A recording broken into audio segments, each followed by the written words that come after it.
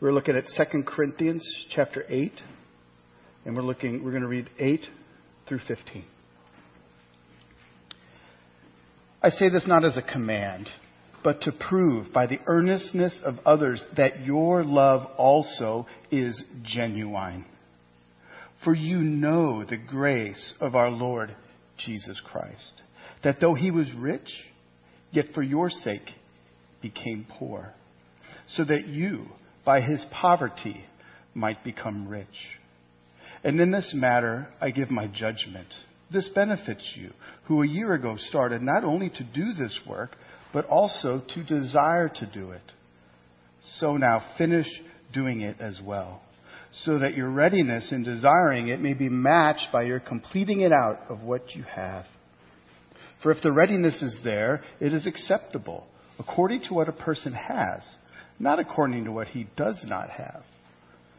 I do not mean that others should be eased and you burdened, but that as a matter of fairness, your abundance at the present time should supply their need, so that their abundance may supply your need, that there may be fairness.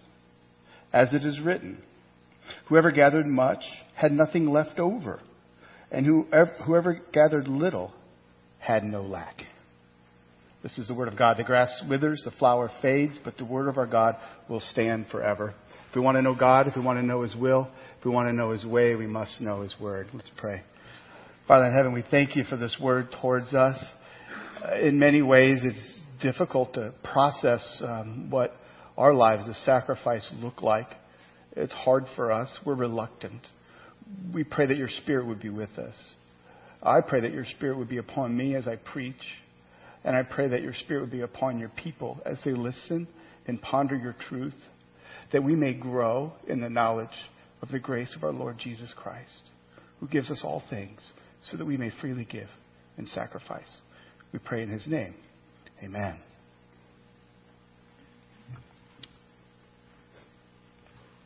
Well, I'm sure most all of us here have heard about the great Alaskan dog sled race. It takes place every March, called the Iditarod, where men and women practice and train for months and months, and their dogs are out mushing around. Also, they could go over 1,000 kilometers through the snow to win a prize.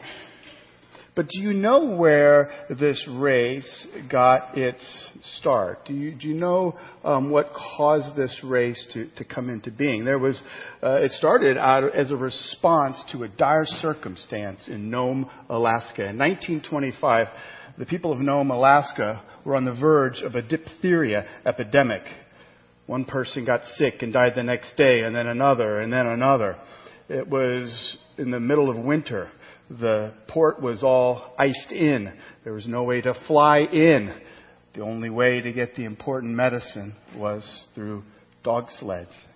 And that's what took place. From Nenana to Nome was 1,085 kilometers, or 674 miles. Now, it wasn't just one dog sled team and one musher who made it there. It's kind of like the Pony Express. They started off, and each one would go 20 to 30 miles, and then they would hand off the medicine to the next. All the while, did I forget to mention, there was a blizzard going on. The man who finished the final leg, his name is Gunnar Kassen.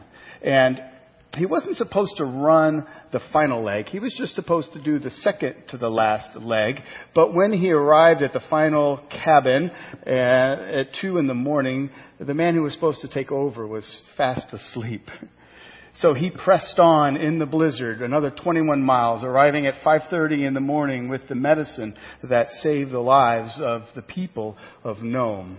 It was a tremendous sacrifice, not just his, but for all of the men who risked their lives in order to bring this life-saving medicine to this town. It was quite a feat. And yet, not all the sacrifice seemed to be of the noblest variety. The musher Ed Rohn, who was asleep, he accused Gunnar of doing it all for his own glory, finishing the final leg so the newspapers would all write about him. Now, I don't know Gunnar's motives. We don't really know. But I know my own heart. And maybe you know your own heart too. Even when there's worthwhile causes to sacrifice for, if there's something good in it for us, if we can get a little bit of glory, don't we all just kind of enter into it a little more excitedly? Often our motives are mixed. In the end, you know who got the glory? It was the dog, Balto, the lead dog on the mushing team. There was a time as they were mushing through the snow that Gunnar couldn't even see his hand in front of his face, let alone the trail. But Balto knew the trail. And Balto, in 6 feet of snow, mushed all the way to Nome because he knew how to get there. Balto was the one who became famous for the sacrifice. There's no statue of Gunnar in New York's Central Park, but there's a statue of Balto, and it's been rubbed shiny from all the people who've pet it. If you're interested where it is, it's on East Drive, just north of the 65th Street Traverse. There's a statue of Balto. Now, I don't even know if Balto knows what sacrifice is. I don't think he even knew that he was going there to bring medicine to the people of Nome. I think what drove him was the joy of being out with his master, running through the snow with other dogs, and hearing his master saying, "Good job, boy, keep it up. Find the way, you can do it." Today we look at the gospel approach to sacrificial giving. Giving that flows out of transformation of the gospel in our hearts. And when this takes place, our giving is sacrificial in nature. Now, a good definition of sacrifice is this. Sacrifice is giving up something good for a greater good. Giving up of something good for a greater good. Now, sacrifice is generally a good thing. But even good things can be perverted. If you sacrifice your family so that your career can blossom, that is not commendable. We've all seen sacrifice where people have done things really not for the benefit of others, but for their own self. We're all familiar with that sacrifice. The gospel calls us to a different sacrifice, an other-focused sacrifice, a kingdom-focused sacrifice. A sacrifice that in the end kind of produces a joy and a delight, kind of like Balto. Where we're sacrificing and yet joyful, thankful, just to hear the Lord say, "Good job, good work, keep it up." In verse 9 of our passage, Paul says something to the Corinthians that he just as well could have said to you and me. He said, "For you know the grace of our Lord Jesus Christ." You know. It's a rhetorical technique. He's saying, but you know the grace of the Lord, don't you? Let's focus on that. See, when you know the grace of the Lord Jesus Christ, your life is no longer the same. Instead of self-focused, self-directed living, you are being transformed into someone who's more and more like Christ in all areas, including our giving, and we become other-focused and Christ-focused. Remember when Jesus challenged the rich young ruler? I also believe he was handsome, probably, right? The rich young handsome ruler. Jesus challenged him. And he said, "What must I do to inherit eternal life?" And the guy goes rattling off all these things he did. And so Jesus knew what was keeping him from following him. And so he challenged him. He said, "Okay, sell all you have, give it to the poor, and then come follow me." The rich young ruler departed in great sadness. Perhaps thinking, if I sell all and give all to the poor, I myself will become poor. My status gone, my security gone. At least maybe I'll still have his good looks, right? Jesus' point, though, is, but you would have me. He would know the grace of the Lord Jesus Christ. The one who calls us on and says, "Attaboy, keep it up. Keep up the good work." The one who's always at our side. The one who's always watching over us and caring for us. To be a sacrificial, generous giver, you got to know that. You got to experience that. You got to know the Lord Jesus Christ. Paul says, gives us a challenge with regards to our giving in verse 8. He says, our giving reveals if our love is genuine. Verse 8. I say this not as a command, but to prove by the earnestness of others that your love also is generous. Paul's not commanding them to give. He's not lording it over these people. He points them to the sacrificial giving of the churches in Macedonia, just to their north, in this great campaign of raising money for the Christians in Jerusalem that were suffering horrendously. Their giving demonstrated what? That they knew the grace of their Lord Jesus Christ. They genuinely knew the love of Christ, and they demonstrated that towards others. We know that because they gave sacrificially. My friends, when we know the grace of our Lord Jesus Christ, we become sacrificial givers. That's what we're looking at here in our text this morning. We're going to see this under 3 headings. We're going to see the portrait, the perseverance, and the plan. The portrait, the perseverance, and the plan. First, the portrait.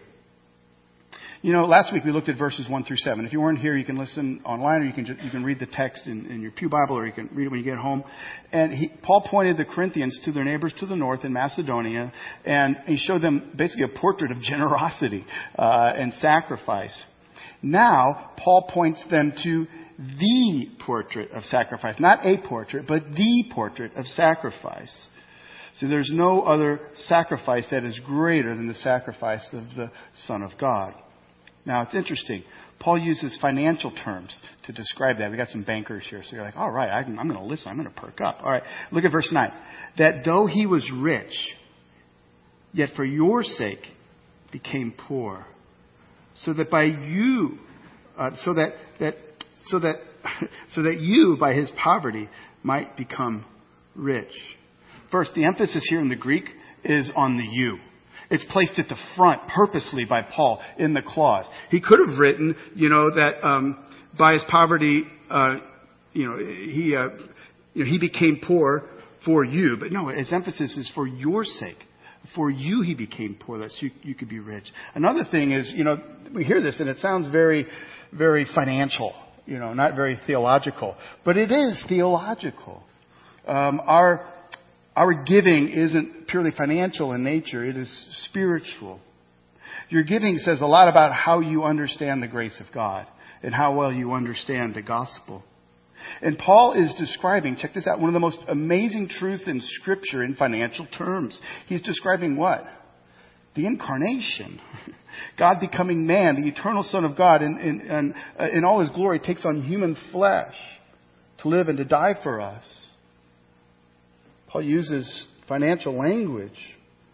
We sang that earlier, didn't we? Man of sorrows, sent of heaven, God's own Son, to purchase and redeem, to reconcile the very ones who nailed Him to that tree. Now my debt is paid. It is paid in full by the precious blood that my Jesus spilled. Paul uses financial terms to show us the riches of God's grace and mercy towards us in Jesus Christ. That for your sake, Jesus became poor so that in Him you may become rich. Now please hear this properly. He's not talking about financial riches. It wasn't like Jesus is up in heaven sitting on a pot of gold going, all right, I'm going to give this all up and go down to earth so that all my people can be sitting on pots of gold, right? That's not what He's talking about. Jesus is rich in many ways, but ultimately, we don't need financial riches from Jesus. We need the riches of His grace and mercy towards us. If you're in Nome, Alaska in 1925 when this diphtheria outbreak broke out, would you get excited if a dog sled came in through the blizzard with a safe full of cash? No. What do you need? You need medicine. When you're facing death, you need a lifesaver. And the picture that we see here is that is who Christ is for us.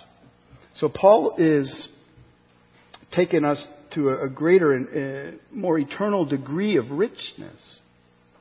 The richness of Christ is His eternal divine relationship with His Heavenly Father. The poverty that He experiences is that He was separated from His Heavenly Father so that He could bear our sins. On the cross, He said, my God, why have you forsaken me? He entered into that poverty so that we need not ever hear that. He entered into that poverty so that we can be brought into the embrace of the Father. So, Paul points us to the portrait of the sacrifice of Jesus Christ. Why? When we meditate upon the sacrifice of Christ, when we see Christ becoming poor for our sake, it motivates us to sacrifice in our giving, not just financially, but in all sorts of ways. And Christians in America, we need to ponder, we need to meditate upon Christ more. When we see the estate of Christians in America and how we are, quote, sacrificing in our giving, we need to spend more time focusing upon the portrait of Christ. Depending upon which report you look at, Christians in America give anywhere from 2.5% to 3% of their income each year, which is only like 0.5% greater than the general public. 2.5% isn't much of a sacrifice. Some of you may say, well, what are you talking about? That sounds like a big sacrifice. Well, if that's how you think, let me illustrate it this way. What if I were to be out for my birthday dinner with my wife, Leslie, and we're sitting down, and after the meal, out comes the dessert cart, and on there is a wonderful piece of flourless chocolate cake, and I eye it, and it's mine. And of course, Leslie doesn't get anything, right? But then the server does what? Brings 2 forks. And what if I were to sit there and carve out 2.5% of my chocolate cake? That would require a lot of manual dexterity, probably even like a scalpel or something. And what do you think that would look like to the people sitting at the table next to me? I'm putting that little bit of chocolate cake on the fork, and I lavishly drop it into her mouth. What do you think they would think? What a jerk. Does he really love her? Does he really care about her? Or is it just really all about himself?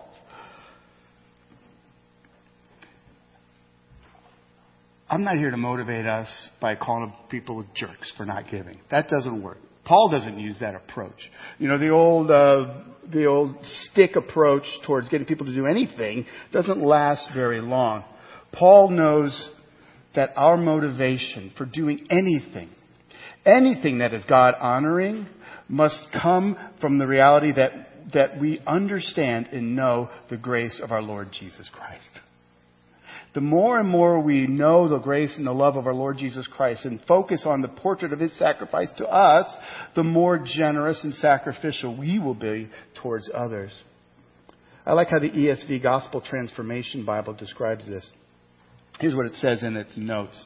It says, though Paul might legitimately appeal to his apostolic authority, you better do this, I'm an apostle, or to the obligation to give a tithe, he knows that the Corinthians need a deeper motivation. And so he appeals to the gospel. Jesus gave not just 1/10 of himself, but all of his riches. He embraced poverty so that we might become rich. His radical act of total self-giving is the only thing that can consistently move us to give beyond the minimum. In essence, if we don't desire to respond to God's grace with sacrificial giving, then we have not yet fully understood the nature of the gospel. The answer to our motivation problem is not adherence to a new command, but a more thoroughgoing knowledge and experience of the extravagant self-giving of Christ. The answer to our selfishness is not a minister telling you to give more. The answer to our holding on to what we have is we need to look more at Christ, who held on to nothing and gave it all. We need to soak in this portrait of sacrifice. Now for the perseverance. In 2002, Andrew and Deborah Veal set off on a rowboat race across the Atlantic. They left Tenerife, I don't know if I'm pronouncing that right, in the Canary Islands, to sail all the way across to Barbados in a plywood boat that they built themselves from a kit they had ordered. 2 set off on the journey. Only 1 arrived. Oh, no, he didn't die. He got tired. A third of the way through, he grew weary and anxious, and so the husband was taken off the boat and flown back to the United Kingdom. The papers were all abuzz, And in the UK, they were now following this woman who was all by herself, rowing the rest of the way across the Atlantic, persevering, and 111 days later, landing in Barbados. By the way, her last name's no longer Veal.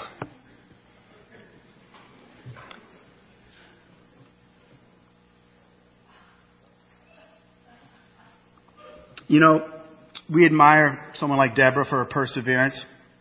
We can say, I could never do that. It's not within me.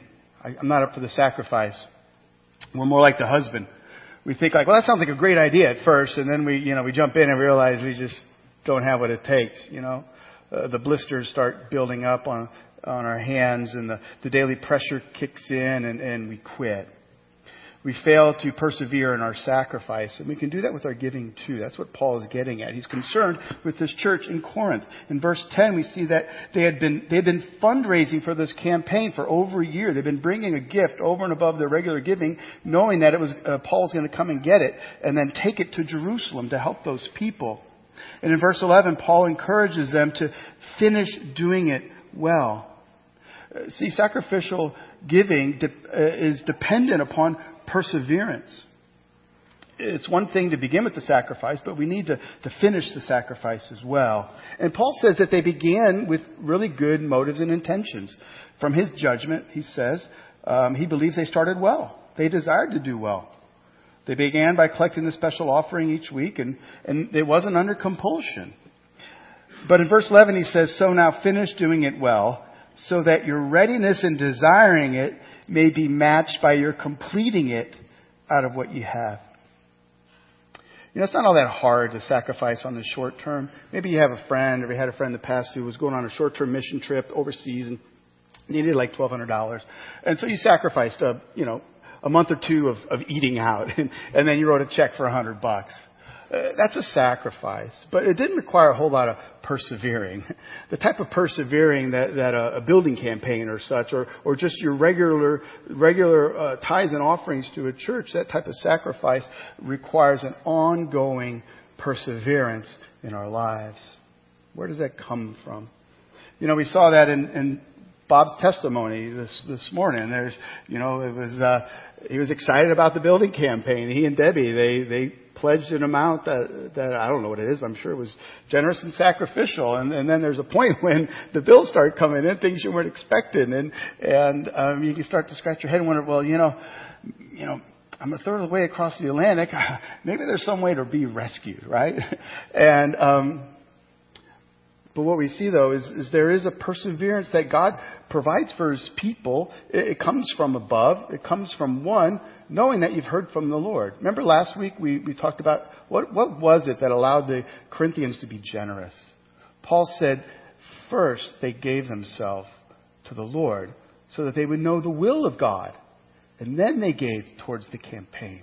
When you've met with the Lord, and we're going to do this still in the next few weeks, as we're meeting with God and asking Him to show us what a generous sacrificial gift to the campaign looks like, you spend time doing that, you're going to emerge from that confident that you've heard from Him. As I said last week, we should expect the unexpected. It might be more than you thought. But when you've met with Him, you know that you've heard from Him, and it allows you to persevere when you're in the midst of the ongoing monthly meeting of an obligation.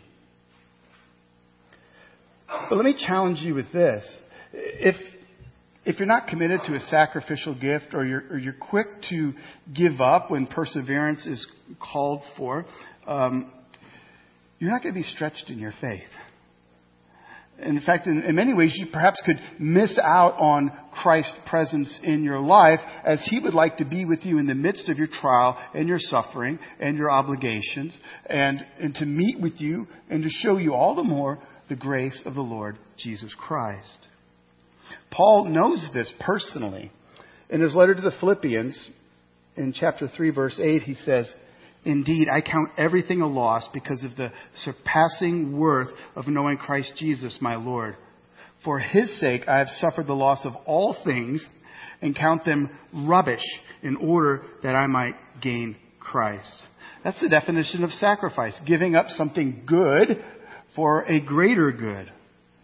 Paul says he gave it up all for the joy and the delight of knowing Christ. Now, when Paul talks about knowing Christ, it's not just a theological or intellectual knowledge. This is relational knowing.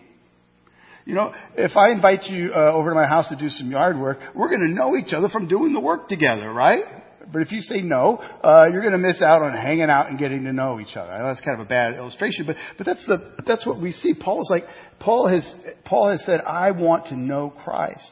And what we see here, this knowledge is a relational knowledge. And just a few verses later, he says, that I may know him and the power of his resurrection and may share in his sufferings, becoming like him in his death. Christians, you want to know Christ? Don't be so quick to get out of the suffering situations in your life. It's in them that you'll find him. Our Savior is a suffering Savior. He knows what suffering's about. He meets you in the midst of it. He's a sacrificing Savior. He knows what it's like to persevere to the end. Jesus went all the way to the cross. He didn't stop short. Even when all of his disciples abandoned him, he went to the cross. And the whole time thinking about others. Father, forgive them, for they know not what they do.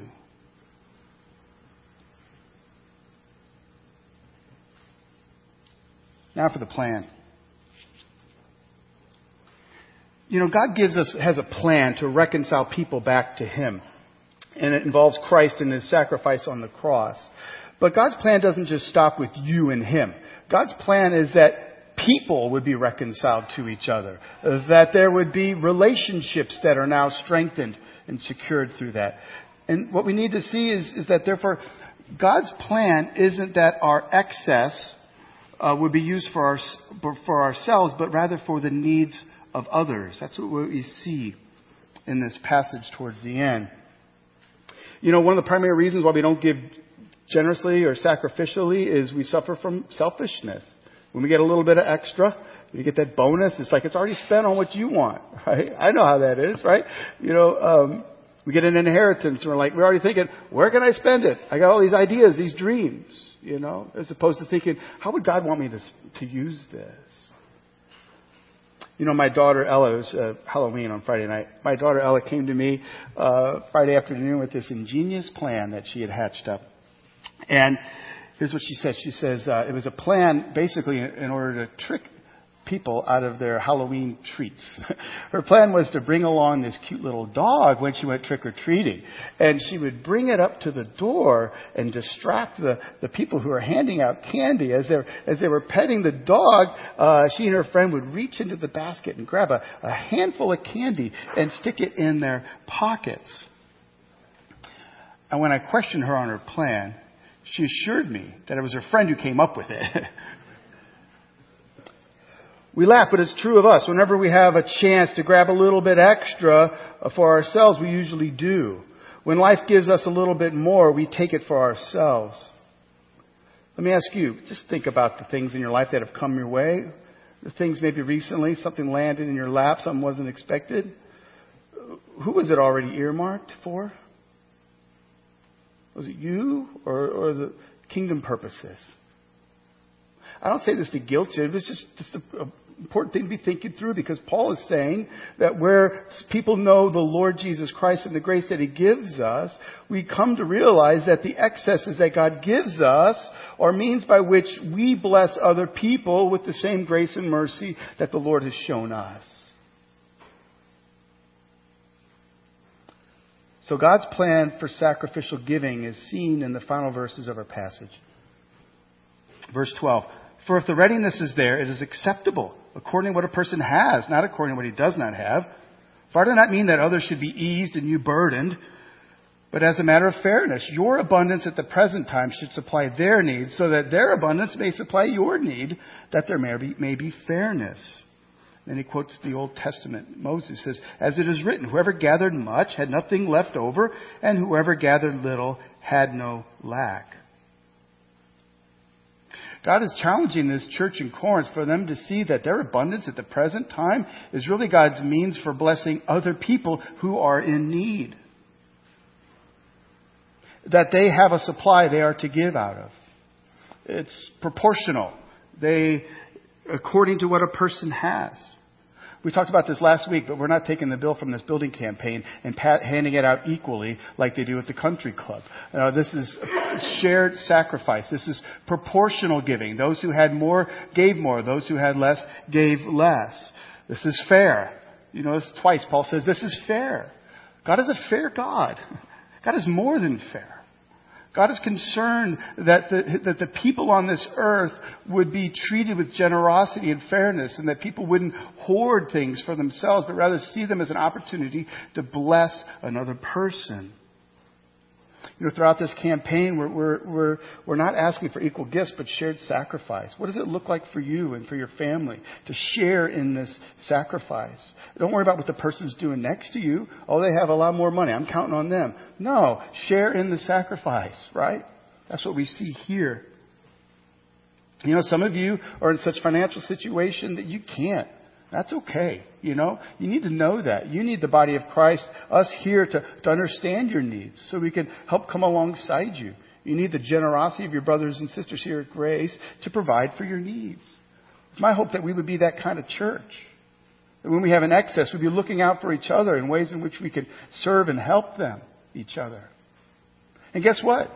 Sometimes you might be in need. And their abundance can meet your supply. Do you see what he's getting at here? This is not a normal way of living. This is countercultural. This is not the way in which the world we live in teaches us to operate. But this is how the grace of God shows us how we're to live our lives. The excess that you have, that I have, is not for us. It's for us to look at and say, how may I bless God in His kingdom through it? That's why Paul says this is a test, or generosity is a test. Do you know the grace of the Lord Jesus Christ? If you're stingy, there's a likelihood maybe you don't. Because our Savior is a God who gave it all, who held nothing back. Now, perhaps the question in your mind is, what does Paul mean by abundance? Perhaps it'd be best to consider what abundance was like back then. I think we'd find we're all abundant. Back then, what did abundance look like? It looked like your crop this year was a little bit better than the people 100 miles away. Abundance meant that as you lived in your small little house and you didn't live in excess, you had a little bit left over so that you could help somebody else. Remember the Macedonians? They were in extreme poverty. And yet because the grace of God flowed through them, it overflowed in a generous gift towards others. Their living circumstances were modest. So before you're quick to put yourself into the category, I am not so abundant in my supply, be careful that you don't see the real reality that we have here as wealthy Christians in America. I think about my own grandparents. If you're in one of our small groups we looked at just how 1 or 2 generations ago, how it was so much different. People didn't buy clothes on credit cards and then throw them away after 2 years, or give them away to Goodwill and then act like you'd done something charitable. My grandma had like 3 dresses or 4 dresses. She looked good in them. I love my grandma. She wore the same 3 or 4 dresses, not all at the same time, but and they lived in a small home, 1,400 square feet. She was so happy. They only had 1 breadwinner in the house, and their needs were met. Nowadays, the average size home in America is over 2,400 square feet, and it's getting bigger every year. We bought into this falsehood of consumerism that tells us that in order for my life is all about me being happy.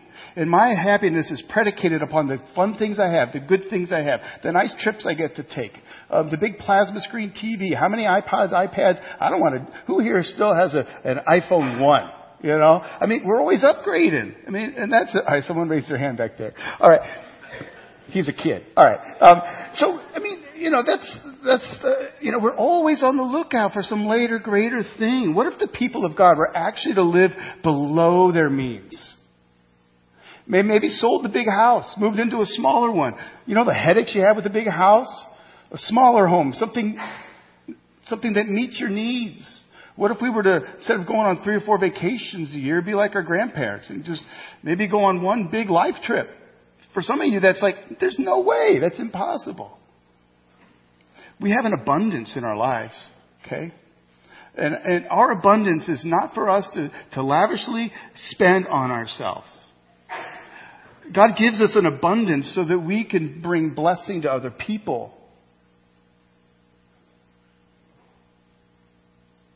The problem is our abundance is swallowed up on ourselves. We don't have anything left at the end of the month.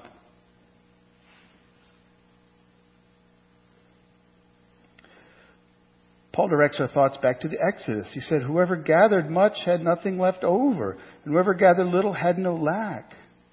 Paul points back to the time when he had just rescued his people. He had experienced his grace coming out of Egypt, and they're walking through the desert, and they're hungry. And every day God provided manna, bread from heaven. It would land on the ground kind of like dew. It was kind of crispy, like a little wafer, kind of like coriander taste, I guess. I don't know. I suppose it was good tasting unless you had to eat it for like months at a time. But God provided for their material needs with food. And what we saw was that there were some able gatherers and some less than able gatherers. But everybody had enough. No one had too much. No one had too little. It was distributed equally. You can imagine you wake up in the morning and there's the old lady who's barely moving around and she's having a hard time to pick up the manna, and some little kid comes rushing in and grabs it, But they would all gather it. At the end of the day, they shared it. But they had to learn to share it. Remember what happened? The first go around, those who could gather more, they hoarded it. Remember what happened to it when they hoarded it? It became rancid, full of maggots, useless the next day. Well, I guess I better be generous now because it's not going to last more than a day. God made sure that His people their needs were always being met daily with the food that He fed them. The able gatherers didn't have any more than those who were less able gatherers. If you were in one of the small groups this past week, Tim Keller study we went through talks about this.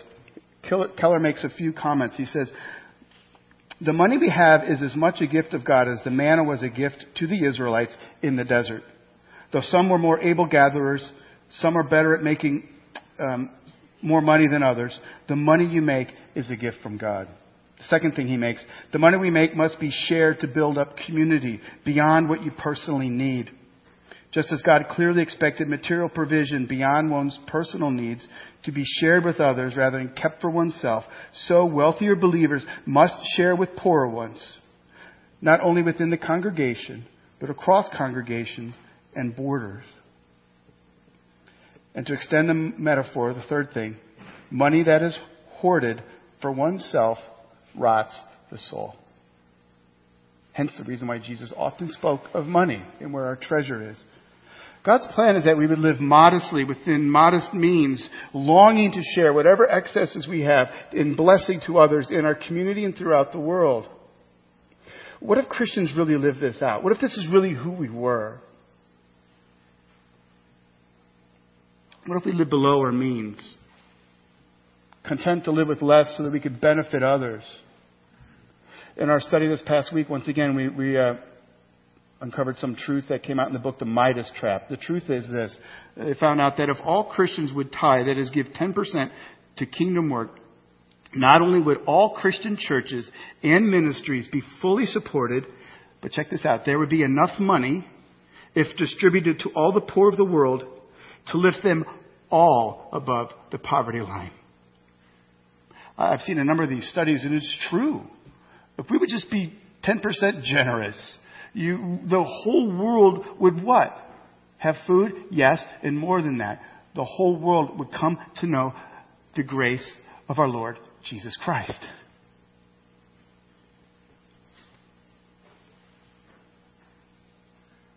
God's plan is that our extra is not for us, it's for others. Practically speaking, how do we get there? By what Paul says. Look at the portrait of Christ.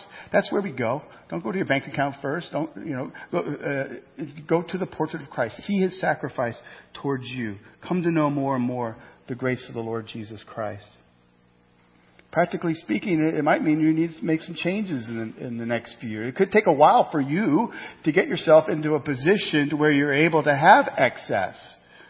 It might take years to undo the work of years of poor stewardship in your life. It might take you a couple years to get out of that expensive car lease. Both of them. It might take you a few years to pay off credit card and school debt. We have a number of people in our church who've done that. They've paid off their credit cards. They've gotten out of debt. You know how freeing that is? Frees them up to really be generous and give. Maybe you feel like you need some help in that area. Come to me. I'd be glad to sit down with you as best I can and help walk you through what it looks like for you in your own life financially. I've got resources that I can share with you that will help you get a handle on your stewardship. But all of us need to soak this in. God's plan is that our extra is not for us, but for others. And we do it so that others may know the grace of our Lord Jesus Christ. As we wrap up, I want to make sure that we understand what we're shooting for. People hear a message on sacrificial giving and you think, you know what, those pastors are always about money. They always want my money. I remember once I was in a church in St. Louis and with this girl who brought her brother and her parents. And it just so happened it was teaching on tithing. It's the first time I've been in church in years, right? He shows up, he sits there. I was soaking it in. I'm like, oh, my heart, I'm being convicted about areas of my life. And I was experiencing God's grace sitting in the pew right next to the guy. This guy, he walks out going, see, these churches, all they want is money. I was like, you just don't get it, right? But when you've experienced the grace of the Lord Jesus Christ, you allow yourself to be challenged with teachings on things like money. Money has a lot to do with where our hearts are. The more transformed our hearts are by the generous sacrificial giving of Jesus Christ, the more generous and sacrificial we are in our giving. It makes you more cheerful and sacrificial, not just financially, but relationally as well. As you sacrifice your own comfort so you can go out and bring comfort to a neighbor, or emotionally, as you share in the grief and in the sorrow of other people so that you can bring the grace of God to a grieving and hurting world, that takes sacrifice. May we be sacrificial givers. May God's grace have its way with us. May we not be stubborn and selfish. May we plead with God that He would show us in our own lives what it looks like to be faithful stewards of all that He gives us. That we would really live sacrificially for His glory. Trusting Him in all that we do.